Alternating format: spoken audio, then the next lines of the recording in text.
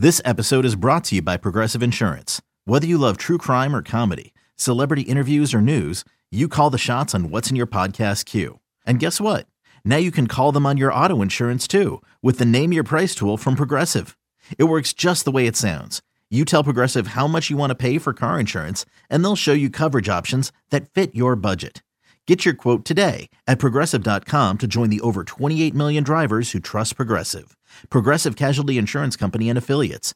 Price and coverage match limited by state law. You could spend the weekend doing the same old whatever, or you could conquer the weekend in the all-new Hyundai Santa Fe. Visit HyundaiUSA.com for more details. Hyundai, there's joy in every journey.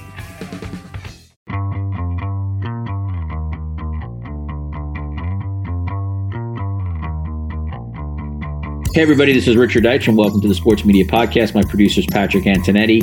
One guest this week, a return guest, and an excellent one. Michael Nathanson is the co-founder and senior managing director of the research firm SVB Nathanson.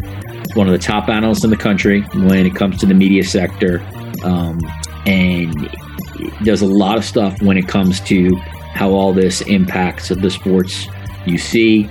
Someone who covers Disney, so Bob Iger's comments on CNBC regarding looking for strategic partners, regarding what their plans might be for ESPN, regarding potentially selling a linear network such as ABC. These are all topics I got into with Michael, and they obviously all affect you as ESPN viewers, including long-term prospect when ESPN ultimately goes direct to consumer with all its big stuff. What are the prospects of people maybe seasonally cutting ESPN and how that impacts the business? We also get into Adam Silver's thinking in terms of NBA media rights, Warner Brothers Discovery interest in the NBA. Will Netflix ever get in to live sports, and where the U.S. television market is right now, as well as in the medium term. I will say before we start, I had a little bit of audio issues. So this is going to sound like basically you're listening to a Zoom interview as opposed to my audio being the usual cleaner version. But I think we'll get that fixed by the next podcast. Just had some tech stuff that went down, but I didn't want to hold this episode up. So apologies there. All right, one last thing, and this is what Michael has to do for any media appearance he does, sort of mandatory disclosure that the company he works for does have some markets and commentary when it comes to the Fox Corporation, Walt Disney Company, Netflix, Paramount Global, and Warner Brothers Discovery. So we get that disclosures out there. All right, and without any further ado, one of the best when it comes to analyzing the media, Michael Nathanson, coming up on the Sports Media Podcast. All right, as I said at the top, I'm really pleased to be rejoined by this guest. Second time on this podcast. The response on the first podcast was sensational, so I knew he was going to come back on. Michael Nathanson is the co-founder and senior managing director of the research firm SVB Nathanson. One of the top analysts in the country when it comes to the media sector. And I'm pleased to be joined once again by Michael Nathanson. Michael, welcome back to the Sports Media Podcast. Thanks for having me, Richard. Honored to be here. Thanks for inviting me back. No, listen, given the prices that you're charging me, you're certainly welcome back anytime. All right. I think here where we're going to start. In my world, Bob Iger's comments were really, really interesting, but in some ways seismic. To summarize for my audience, when it comes to ESPN, he said, we're going to be open-minded, not necessarily about spinning off ESPN, but about looking for strategic partners that could either help us with distribution or content. He said he wants to stay in the sports business. He also talked about perhaps getting rid of the linear asset, ABC. So on your beloved CNBC, Michael, in one interview, Bob Iger really created a lot of news. So I want to start with a very big picture. How did you read what he said? Yeah, Richard, I totally respect Bob Iger, and I find him probably the most honest CEO I've ever dealt with. But I was surprised he did it on NBC. I was surprised that he did it that way. Usually people make announcements like that and saying, "Here's what we're going to do." Like, here's this. Like, so I feel like we got the first part of this speech, and what was missing was, okay, here's how we're going to deal with it. Right? There was nothing he had said about linear networks that would surprise any of us. Right? We've been really bearish on linear networks. ESPN didn't surprise us either. It's just the admission of this is where we are, or that maybe internally communicating to his team and then having a plan B. I'm really worried because I don't think there's a home for the linear networks, right? Like I think when the CEO of one of the best companies in the world tells you these assets have no value to him, then I'm not sure how anyone else is going to see value in those assets. And then on the ESPN side, to me, it's not obvious how that's an easy win that someone's going to take an equity stake in ESPN because we think they're about to hit a bit of a cliff in terms of their business model, right? Like things are getting worse on the top line, and they have a bunch of renewals coming on the cost side. So I give them A+ for honesty and much lower grades for, okay, so now what we're going to do about it, right? So now here's the payoff to my honesty. And there's, at this point, not a lot of payoff to that honesty. All right, there's a couple things I want to get to just on what you just said alone. Let's take the linear part first. I think anybody, even with a casual interest in television, knows that the viewership numbers for linear television have just sunk. I mean, we once lived in a Family Ties, Cosby Show, Cheers universe where stuff was getting 20, 25 million on NBC on Thursday nights. Like that universe is long dead and buried. And now we live in a universe where people sometimes will celebrate a scripted show that does 2 million viewers or 3 million viewers. Like Succession. It didn't do that. It was a great show. Maybe 4 million viewers at the end of the day. Exactly. Right. Yeah. On the HBO side. So here's my question for you, Mike, in terms of the linear networks. Like the reality is some of the contracts that ESPN has when it comes to sports, let's just take the NFL, for example. Like the NFL made a deal with them with the promise contractually in mind that like a Super Bowl will be on ABC or the equivalent of a linear network. So when someone like Iger is calculating that, like, can he really give up that asset, or do you have to partner with another partner that has that asset? Because I would just think, again, I haven't seen like a contract like the NFL, but it's just logical to state like you have made a deal with the NFL that these games are on this linear television. Or the NBA, who probably values ABC's reach for the world, the championship. So what's funny, that data point, your knowledge of that sparked internal conversation within our firm. And you would think that if you're ABC, you now need to, before you do any spinning, negotiate a formal arm's length agreement of here's what I'm going to pay for these rights. But then again, as you know, there's been more and more simulcasting, even Monday Night Football, right? So it's like, what are you doing? What are you doing the simulcast basis, right? And ABC, you would argue, maybe doesn't have enough sports because ABC and ESPN have gone to market together in terms of what they get from distributors. So it opens up this huge can of worms. And I think what we have to do is create true agreements between both networks. But again, that may not be enough for ABC. Maybe ABC would like to go and get their own sports under someone else's ownership, right? If it's Richard or Michael owning ABC, we'd say, hey, let's just do our deals ourselves. Like the leagues want to work with broadcast nets, not cable nets. Why do we need ESPN to hand off these rights to us? Maybe the next couple of years we'll be bidding for these rights. So it's just a practicality to your point. And then even like retransmission negotiations, right? So ABC doesn't have a lot of sport, but they're getting paid as if they were Fox. But you separate out ESPN and ABC. How do you figure out how do you share retrans between these two companies, right? And that's an issue. So yeah, it's again, I was surprised that ESPN wasn't part of the SpinCo. Like to me, I don't think you get a lot of value, Richard, for spinning off those linear networks. It's almost too late to do it. Yeah. And we can go in this direction later, but I think ESPN has a lot of value in streaming, but probably in a different way than the company does. But so we were surprised, as I said, by the the lack of a clear plan because it's not obvious that it's easy to do what he wants to do, you know? So CNBC, continuing their reporting, Alex Sherman, who's done a good job with this stuff, reported that ESPN has held early talks about a strategic partnership with the NBA, the NFL, and MLB that could include the leagues taking an equity stake in the business. I believe that reporting was confirmed by the New York Times and maybe some others. At least the confirmation is early talks. Early talks is such a broad thing, but for the purposes of this conversation, that's sort of where we're at. So to me, Michael, there's a lot that exists there. I won't use you to talk about the journalism side of that because it has real issues there in terms of what that would mean. That's like from your perspective as an analyst, like would a strategic partnership solve the financial issues for ESPN? Like, is that feasible or not? Okay. Let me go your question. That question, that's a good question. Does it solve their ills?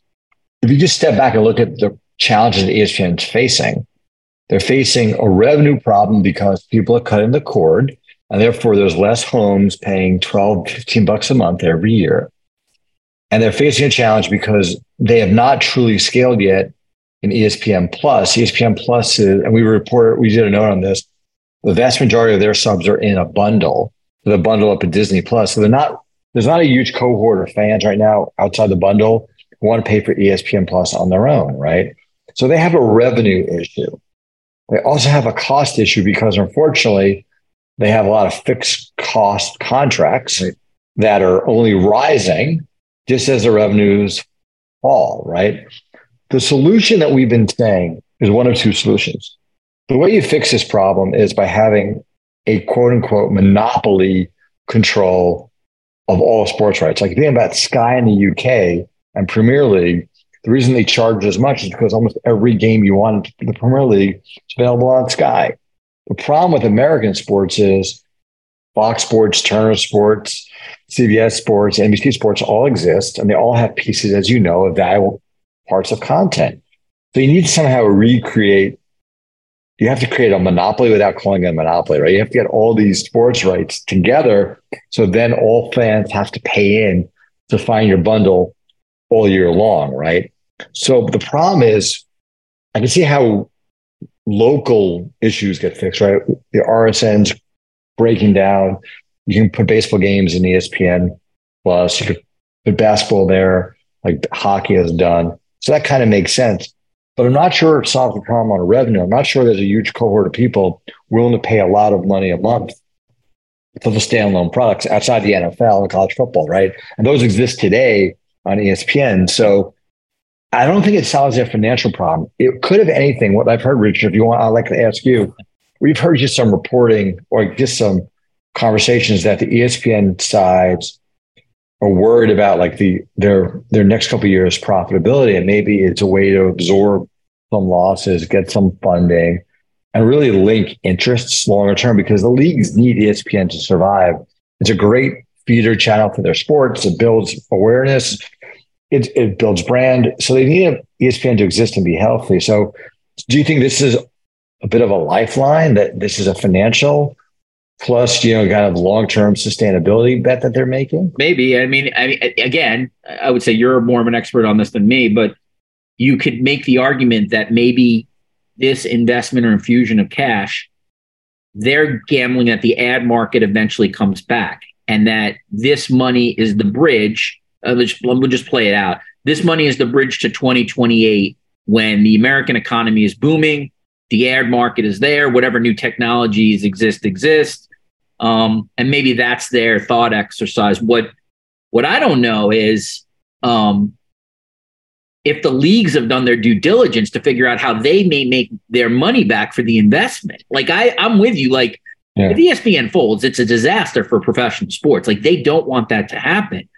But you also don't want to, you want to give $100 million and just have it burn in a pit either, right? Right. Yeah. So ESPN, we said this last time, right? I know some of the folks there were not happy with this, but here's the issue. ESPN has UFC coming due, NBA coming due, college football playoffs coming due. You and I had a debate all about that. Right. And Pac-12. Let's assume Pac-12 doesn't get done, right? But you still have maybe a penny's on the dollar, but that wouldn't be a good investment for them, in my opinion. But Okay, but you still haven't seen the inflation yet for NBA, Right. UFC, and CFB, college football playoffs, right? So Huge for all of it. right, and it's not like the revenue base is getting better; it's getting worse, right? So it's like you have this huge problem. Our debate, Richard, I've had a 360 on this, or 180, sorry, a 180. I think I was very critical last time I was on about the strategies of Paramount and Peacock, who took the NFL and moved their best NFL content to streaming and offer streaming for like $4 or $5 with all NFL games, right? I'm like, well, they're cheating the system. They're going to get penalized by distributors. They're going to be dropped because why would you pay if you're Comcast, bad example, if you're Charter, why are you paying for Paramount $12 a month, corporate, when you can get Paramount Plus for $9, right? Or $6 at the time. We now have had a bit of reverse thinking. We're like, we've not seen anyone really get penalized from quote unquote cheating the system. In fact, Comcast, which is the biggest distributor, is putting more. They have a playoff game coming this year on the NFL, only on Peacock. Like, what does that tell you? It's like, you have my blessing, people, to go out there and pretty much move content exclusively to streaming, right? So our view is like, maybe Disney, and this is not how they think about it today. Maybe, I'm just an analyst outside the company, but maybe they should take their sports and embed it in Hulu and Disney Plus. Like, I don't know if someone said to me, maybe it's myopic, but just creating another ESPN streaming service, maybe it's better to like embed sports inside their two biggest assets when they combine them, Hulu and Disney Plus, and give you and I a reason every day to come back to Disney Plus and Hulu, because I don't have one now, right? Because I don't have any kids that young at Disney Plus. I'm not a Marvel guy. And on Hulu, you know what? There's not a lot of original content there. So we've been thinking maybe they should change it. Disney's not said that, but I wonder if they're being too myopic, because I think the solution is to let linear do what it does, but use streaming and sports somehow together, drive more folks into your streaming bundle. That's what I think. You said something that was interesting. I don't remember where you said it on, but you said that one of the fears for an ESPN direct to consumer product, essentially this is like if ESPN Plus had all of their programming on it, would be that people could simply cut like during a season of which they don't want it. So like what I was sort of thinking about is that like, well, I mean, they have a lot of great offerings, like in terms of all their assets, but like, I did think you were right. Like you could cut like between July and September every single year, right? And make this a 9-month business as a sports fan, which I think would be disastrous for them. So let me throw that back to you. Like, is there a solution in terms, like there may not be a solution, right? If you have the viewers who just make a decision, hey, we're going to cut every June after the NBA finals, and then maybe we'll come back in September for the NFL. Right. So thanks for picking up on that. That is one of the biggest risks to streaming, right? That the linear bundle had monthly churn, let's call it 2%. That means every month, 2% of your base would cancel. So if there are 100 million people, only 2% would cancel. Pretty good. And some of those people would come back. In streaming, the churn rate, Netflix is like 2.5. It's really good. But streaming could be as high as 6, 7, 8%, meaning that in a year's period, almost all your base mathematically churns, right? So in the old world, let's say you got 90, well, let's call it, you got 75% of every dollar over the year. So if I pay $10 a month, the odds are that 25% of the money I was paying would stick in the system because the churn would be 24 or 25% a year. In linear, you can get that cut in half, right? So you think, hey, my price is the same as linear, streaming's price same as linear, but the reality is you're not getting as many months. So it's a huge, huge revenue problem, right? So how do you attack that? It's not easily attacked if you're there for the NBA and the NFL, and baseball is all localized, right? So you have to, if you need something in the summer, maybe it's baseball, I'm not sure, to kind of fill in these spots, but that then costs money. So it's a real problem, Richard. Like we keep saying the bundle was the best invention for everyone. Don't kill the bundle so fast, and they're all killing the bundle as fast as they can, basically, Mike, how do you feel like, as we're talking today in July of 2023 about sports rights writ large? It's a high fixed cost. So you have to pay for it. I think the NBA obviously expects, and correctly so, a rights increase. So you're always going to pay more probably than you did before. And it's really at this point, in terms of like for some linear strategies like Fox, it's essentially like their business at the moment, like new sports. Right. So in a declining sub world, do you feel that sports is still a good investment long term? At the moment, it seems like it's the only investment, but will that be true in your opinion 2028, 2030? Yes, but I think the ROI, the return on investment, you have to be a lot more judicious about the decision making, right? I think the NFL is always going to, well, I'll back up. The NFL pulls the rest of your business along with it, right? So the NFL itself probably doesn't make any money anymore. It did the last contract, we would argue. But to me, you have to basically break it down between streaming and linear, national and local, and within national, the hierarchy of rights, right? So it's a really complicated answer that I could take a half hour of my time with you. But I would say what I've come to believe in doing the work is I think streaming services have to bring sports in more and more because, again, the recurring viewership, the churn reduction during the NBA season, the NFL season, it's very valuable. So I think, and I've never, this is a bit of a pivot. They spend all this money making original content. That's literally a roll of the dice.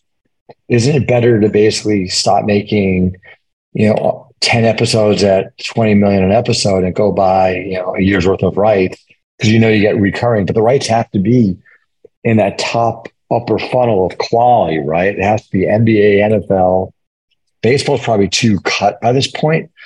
I'm not sure hockey works, college sport work, but Richard, I think for the strong will survive and use streaming as a way to offset the weakness in linear. I wonder about the middle and the bottom. I actually do. The question will be like what a UFC, WWE, how do they do? They're a 52-week season. They have premium events. They're good for streaming. Like that's going to be interesting. Like I didn't bring WWE and UFC in terms of next set of deals coming due.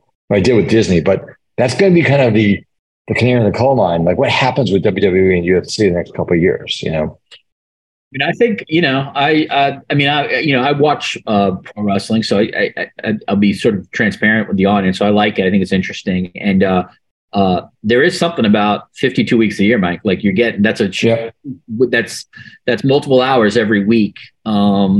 And probably cheaper than scripted programming, like by and large. Without that, and the ability to create premium event that you could, like what UFC and Disney have shown, exactly. The buy-through rates, right? Just you tease a premium event every month or so, and that's additive revenues, right? So I think there's something there. And also you own the league, right? Like I think the challenge for some of these leagues is not the NFL. The rights have been so sliced and diced that not one package. As like I said this to you last time about being a baseball fan and a hockey fan, I can go a long way without my RSN now. Yeah. Because there's enough of my Rangers and Yankees on nationally. And I'm sitting this morning, I have enough time doing other things. I don't need to spend every night watching my teams. I consider my teams. And when I get to the playoffs, it's all there anyway. Yeah. I think the regular season's got a real challenge to it. I really do. So you mentioned something earlier, and I just want to get a sense of from you the feasibility. Theoretically, like a national sports bundle would be incredible if you can get Fox and ESPN and CBS and NBC and Comcast, all the parent companies to come together and like create a national sports bundle. I think the pricing could be incredible, but that's just not realistic, right? They're still competitors, right? Then no one's going to maybe one of the groups could partner, but you could never get all the groups to partner, right? No, I was asking. This is my thesis for YouTube TV, which I'm a spokesperson for YouTube TV. I love it. And I asked you too, like, why did you do this publicly at our conference? Why are you paying for some of these networks that are cheating? And they're like, well, the clients, everyone likes to have all the content in one place. But my point was, I want my sports content in one place. I want you to basically kick people out who've taken sports content over the top and just pay for in the bundle those citizens that are good actors who are just keeping content exclusive to your bundle and basically create an incentive for people to rethink the leaking of rights over the top. YouTube didn't seem to be very interested within that idea, but I don't have, maybe Hulu would do it. We'll see if Bob does that. But it's got to be a virtual MVPD. I think the big distributors are just letting video die and ride off into the sunset. They're not going to make any big changes. But to me, the virtual MVPDs, YouTubes and Hulu's, can be game changers. I think 50 channels for $50, $60 of all sports would be a really good solution. I really do. I think it would stop some of the bleeding that we see going on here. I want to ask you about reach, because the last time we talked a lot about it. And one of the things you said was that you thought Fox may be an interesting potential player for the NBA if Adam Silver wanted to expand the reach of the league, which he does by going with a broadcast network. Since then, Lachlan Murdoch came out and said, we're probably at our conference. Said we're not going to be interested. Again, a lot of times these guys say X and do Y, but I would think if you're that public, you're probably not going to jump. If you're going to be as public at like you're at Moffitt conference, you're going to change course. So all that said, Warner Brothers Discovery, Disney are the incumbents. I think NBC clearly has interest, and unquestionably, you would think the Amazons or Apples of the world are gonna look at this. Do you still think that with everything that's going on, Adam Silver is still thinking about reach, Mike, and that's a real important, or maybe that's still priority one for him, and you figure out the rest of that after you take care of priority one? I think it's a combination of reach and size of the checkbook, right? I think, look, he's been a partner with Turner for a long time, and Turner does a great job in their pregame shows and covering the league. But David Zaslav can't afford to pay as much as maybe Adam wants. So I think you have to take Zaslav's check as long as it's reasonable. You have to basically bite your lip and say, look, I know TNT and TBS, TNT's going to have declining reach, but I need to find more partners here. I need to basically look like the NFL at some point. I need 2 or 3 partners on a streaming platform, right? The NFL has always given a really good blueprint of how to do this. And the NBA, I think, is penalized by being only on a cable system, right? Like, folks my kids' ages don't subscribe to pay TV, but they're like the NFL, the NBA. They need to find some way to deliver that to my kids. So I think it's going to be a combination, but They do have ABC. It's just limited. Yeah. Or it's it's that Saturday game, and then they obviously have the playoffs, NBA Finals. Yeah, but it's going to be interesting to me. I don't have the answer for you. I'm clearly not giving the answer. What does Turner do? Right. Because I think Turner really needs it. But your NBA, the NBC supposedly in the mix, and they can use Peacock as well. We'll see how aggressive Brian Roberts wants to be here. But I would think about Adam Silver, if I can get close to similar money with a broadcasting that, I'd do that over TNT, despite all the history here, all the support. I just think, you need reach, and the quarters in which the NBA is not on Turner, reach comes down a ton, right? So it's like the NBA is really valuable in driving reach to Turner, which gives them an ability to drive advertising and affiliate fees. And then I think the money, the increase where they'll ultimately get is, I think if they bring Amazon in or something like that, that's where they can get a nice big paycheck.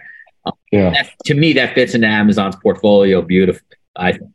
Yeah. Yeah. And I think, again, I said to you earlier, like, I think when we dig into the pitfall of streaming, it's the fact there's just too much scripted content. It's just too much scripted content. But believe it or not, it's an indictment of my wife and I. It's July 24th, and we're now just getting to the last episode of Ted Lasso, which I think ended back in May. Because there's so much stuff we've been watching. It's like, there's just an overabundance of choice. And by unpacking some of the scripted shows, which are expensive and somewhat risky, putting in live sport, it's probably a better long-term ROI for these guys. You may be the most prominent analyst, at least that I've read, who still believes that there'll be a time Netflix will get into live sports. They've continued to say repeatedly, every single earnings call, whatever they're asked the question, they say no. At the same time, they continue to add more shoulder sports programming, from Breakpoint to Full Swing to Drive to Survive. They're increasing that original content like significantly. And by the way, I think they've done a great job. You still, as we talk today, believe that one day they're eventually going to they're going to say, all right, I don't know what it'll be. I thought it might've been F1, but whether it's going to be a global product, you figure, because that's Netflix, but you think one day it happens. Yeah. I have learned over my years to watch what Netflix does and not what they say, Yeah. And I used to interview Ted Sarandos 10 years, 12 years ago when I was at another firm. And he was like, I'm not getting into original content. That's a risky business, right? We're not going to make movies. That's tough business. We're not getting into advertising. And that's not what we want to do. I think the issue Netflix is going to have is at some point there's an upper band on their ability to price, right? There's a point at which I say to my family, $25 a month, I am sorry. It's maybe an hour and a half of our day. That's a ton of money. But if you add sport, the history of sport is pricing is pretty powerful, right? Look at the price of even tickets to baseball games these days, 81 games a year. So I think it'd drive pricing. I think it would also be better ROI than the films they're making. Those films are really expensive. So and we'll see what happens. You have the NBA coming due. We'll see if they step up. The NBA would together, because they're international, it'd be a bit of a win-win for both sides. Yeah, that's interesting. I'll look to keep you about 10 more minutes, and I appreciate it. Okay, of course, very broad stroke here, because we don't know obviously how long it's going to last. But is there any sort of connection for you between the double strike that we're seeing in Hollywood and sports content and rights? And my only sort of thought there is just that, it seems like if scripted television, right, doesn't exist, like the over-reliance on sports just gets bigger. Yeah. So we've been pretty clear that the longer the strike goes on, the materially worse it gets for the industry. I understand what the issues are. I'm not going to basically pick my sides, but just to know that, look, if this thing goes through Thanksgiving, it would be terrible. It's terrible. It's going to affect the box office. It's going to affect broadcast television. It may affect cord cutting. Put this back on. But the winner is the NFL, Fox, college football. You're going to have massive advertiser interest in sport.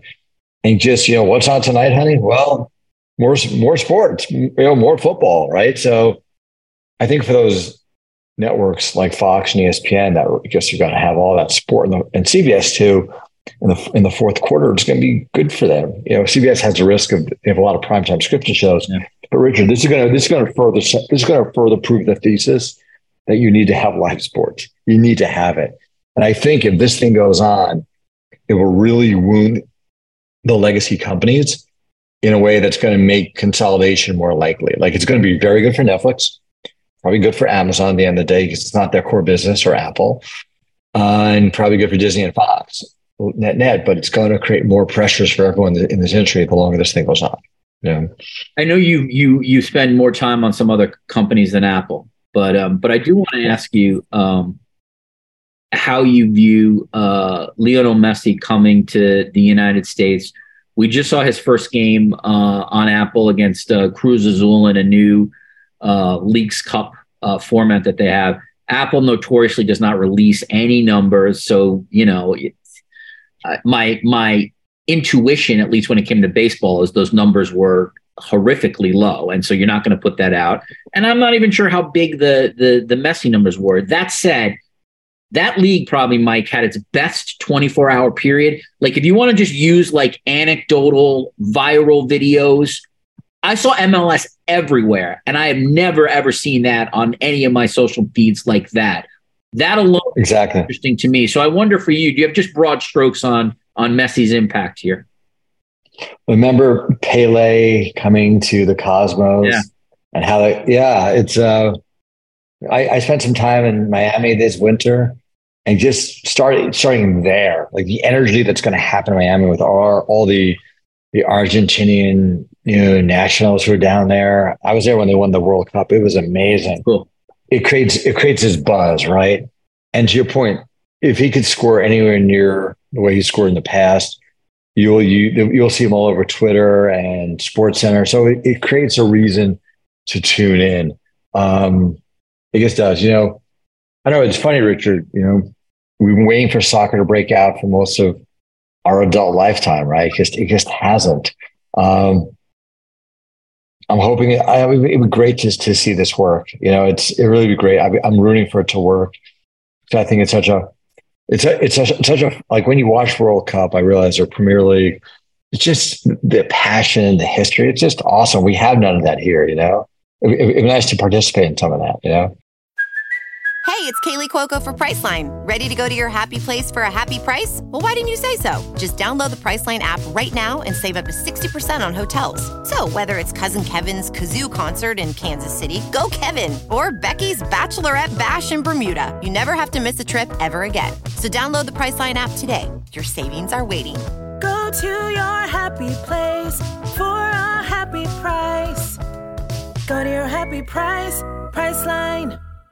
Two final ones for me. Yes, sir. I have been reading now a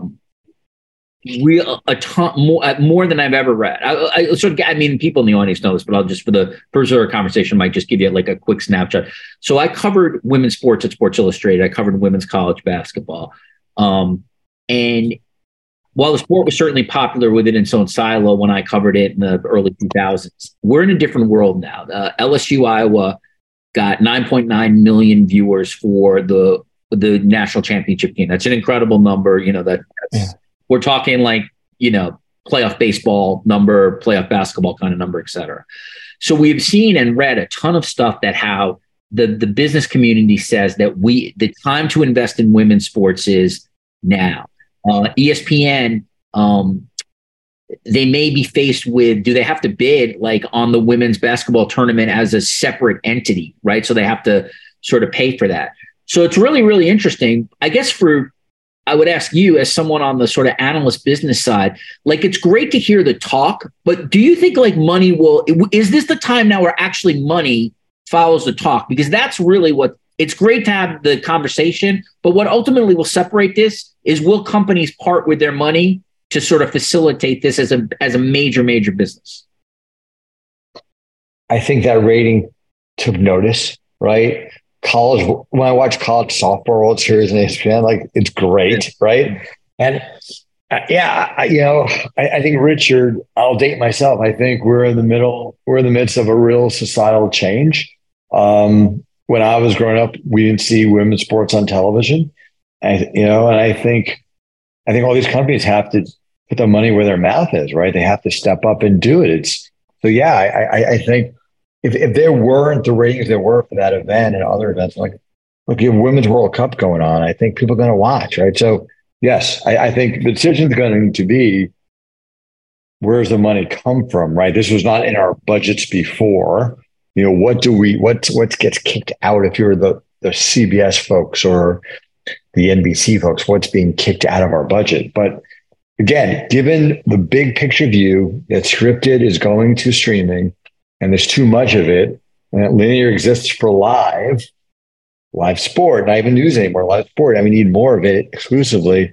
I think it makes sense. I do. I think we're in a sweet spot right now. That's good. Good to hear. All right, last one. Yeah. Again, I know you guys usually deal in like what's coming up next quarter. Okay. So for me, if you can give me a medium-term view here as opposed to a short-term view, what are we looking at, in your opinion, for like the U.S. television sort of ad market by the end of 2023 and 2024? And I know just broadly, because I work at The Athletic, and so obviously I work for a subscription place. And so like the challenges that exist. The ad market, it seems like across the board right now, is brutal. What do you see, let's say, in the next 6 to 12 months? Because that obviously will affect a lot of the discussion we talked about, from the ESPNs of the world to the NBC Sports of the world, et cetera. Well, I think what's happening in real time is that you have the macro, whatever the macro is going to be. The real time changes. If you look at the ratings, the linear ratings of things that are not sports on linear TV, the reason we bought those shows was for reach. And I was able to effectively reach X percentage of the country on any given night. And that's a really unique opportunity as an advertiser. But because ratings are down so much, X sports, that the call to action, the rationale to buy reach is not there anymore. Therefore, the price we're paying for impressions in linear appears to be overvalued. And if Netflix could scale their impressions and YouTube could convince people to put more money to work that branded advertisers at YouTube, and Disney Plus can grow in advertising. Then you have the first time in our lifetime a replacement reach opportunity where you take money out of linear. So we have a very negative view of your 6 to 8 month horizon that this is going to get better for linear networks that are not sport. So I think if you're Fox Sports, if you're ESPN, if you're CBS Sports, the dollars are going to be there, probably better than ever before. Problem is not everyone is 100% sport, right? So what's going to happen is you're going to see a real crack up in linear ratings. I think for you at The Athletic, it's going to be good because you guys can create more and more sports-led content and more sports video content. But I think the real long-term opportunity is, can we find that reach in streaming? And that, I think the answer is going to be yes, but it's going to take some time there. But look, I wrote this, Robert Fishman, who works with us, I'm going to give a shout out to my team, Robert Fishman, Luke Landis, James Caceres. They did a note saying, is linear TV the next radio? Because radio was in the 90s, but we were not a great advertising medium. And it cracked up after the 2001 recession, never came back. And we're really fearful that linear TV looks like radio for the next 5 to 6 years. You know? First of all, Mike, you have my email. Send me that note. I'd like to read that. I'll send you that note. You got it. With threats to our nation waiting around every corner, adaptability is more important than ever. When conditions change without notice, quick strategic thinking is crucial. And with obstacles consistently impending, determination is essential in overcoming them. It's this willingness, decisiveness, and resilience that sets Marines apart. With our fighting spirit, we don't just fight battles, we win them. Marines are the constant our nation counts on to fight the unknown. And through adaptable problem solving, we do just that. Learn more at marines.com. Last one, just a fun one for you. You're a Yankees fan, correct? Yeah, I was going to say New York Rangers, but yes, Yankees. I know when I've talked to you before, there's a big Mariano Rivera. Yes, I know. I don't have it behind me today, but yes. Okay, so if you're the Steinbrenner Brain Trust, and by the way, this doesn't presume he would go, but if you're the Steinbrenner Brain Trust, would you go all in, break the bank for Ohtani next year? Well, can I say on the Brain Trust, the first thing I do is I fire my general manager and I start again. So I want you to keep that on air. Ryan Cashman does have a lifetime job with the Yankees, it feels like. I am so depressed about how that team's been run the past 10, 15 years, right? You don't break the bank for Ohtani. You basically rebuild. You dump every salary you can, and you try to find 4 or 5 minor leaguers within your system that could play at the major league level. You want to go back to like 94, 95 to try to set up. Yeah, stick Michael. You got to like. This does not work, Richard. Like, this does not work. Like, you could basically get us to the playoffs. The Yankees cannot lose. What is it now? 13 years in a row. Presumably they lose this year. No, longer. Yeah, 13. I mean, they've not competed at that level for a long, long time, right? We get to the playoffs is wonderful, but if you did an analysis of the ROI of the Yankees' salary structure versus other teams, it's a terrible use of capital. It really is. Yeah. It's like drafting Saquon Barkley in the second pick. Like, what I want to do, and you can help me find a job. My next career is help companies, sports teams, analyze investment decisions, because you can tell that teams that are good to make those good decisions, right? Like, you don't pick a running back second. You just don't, right? You don't do that. And you don't pick up all the players Yankees picked up for those contracts. It's just terrible. It really is. It's depressing. Mike, I can get you that job. Do you have an MBA from an Ivy League school? Because that's essentially who they are in the analytics evaluation departments. But yes, I do. So whoever's listening to this, at some point, I'll need another job. It proves. I will say this, and again, it's not like they've won 20 World Series or anything. But the Rays are incredible in terms of their investment. The amount of salary, and they're actually too cheap, but the amount of salary that they have given to that baseball club versus what their results have been, that's an incredible ROI to me. Oh, I agree with you. And the Red Sox, and people in Boston are now pissed at the Red Sox. The Red Sox went on a huge run too. Right. But now people are pissed that they didn't re-sign, Bogarts and Mookie, Yeah. Because you have to, at some point, to your point on Ohtani, you have to pay a star once in a while. You do.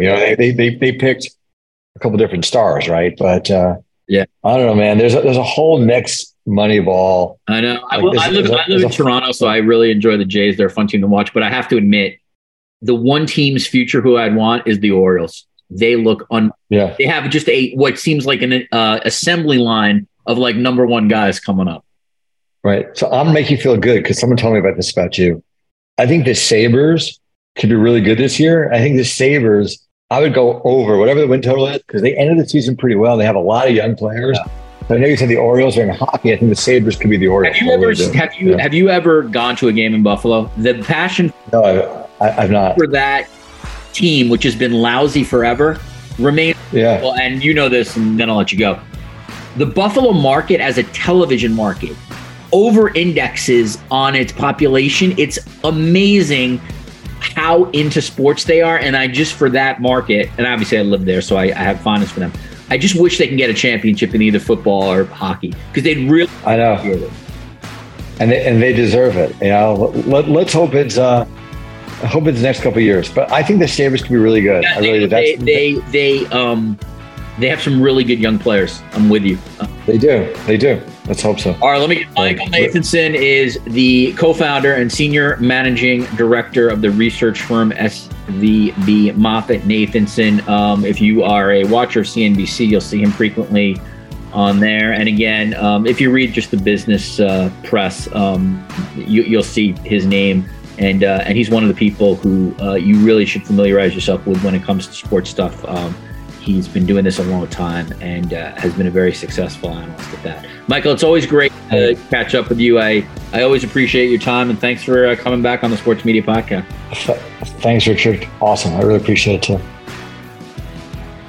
My thanks to Michael Nathanson. I appreciate his time and insight. And again, apologies for some of the audio issues here.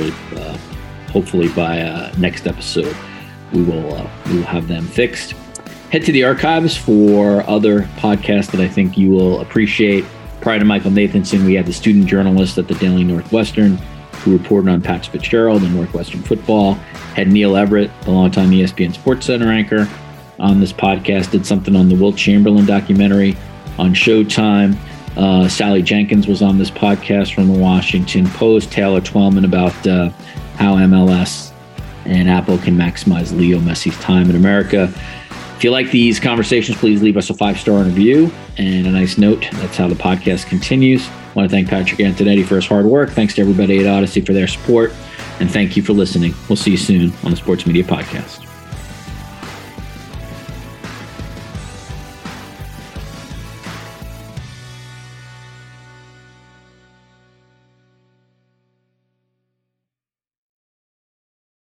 I'm Mark Chapman. Welcome to the Planet Premier League podcast.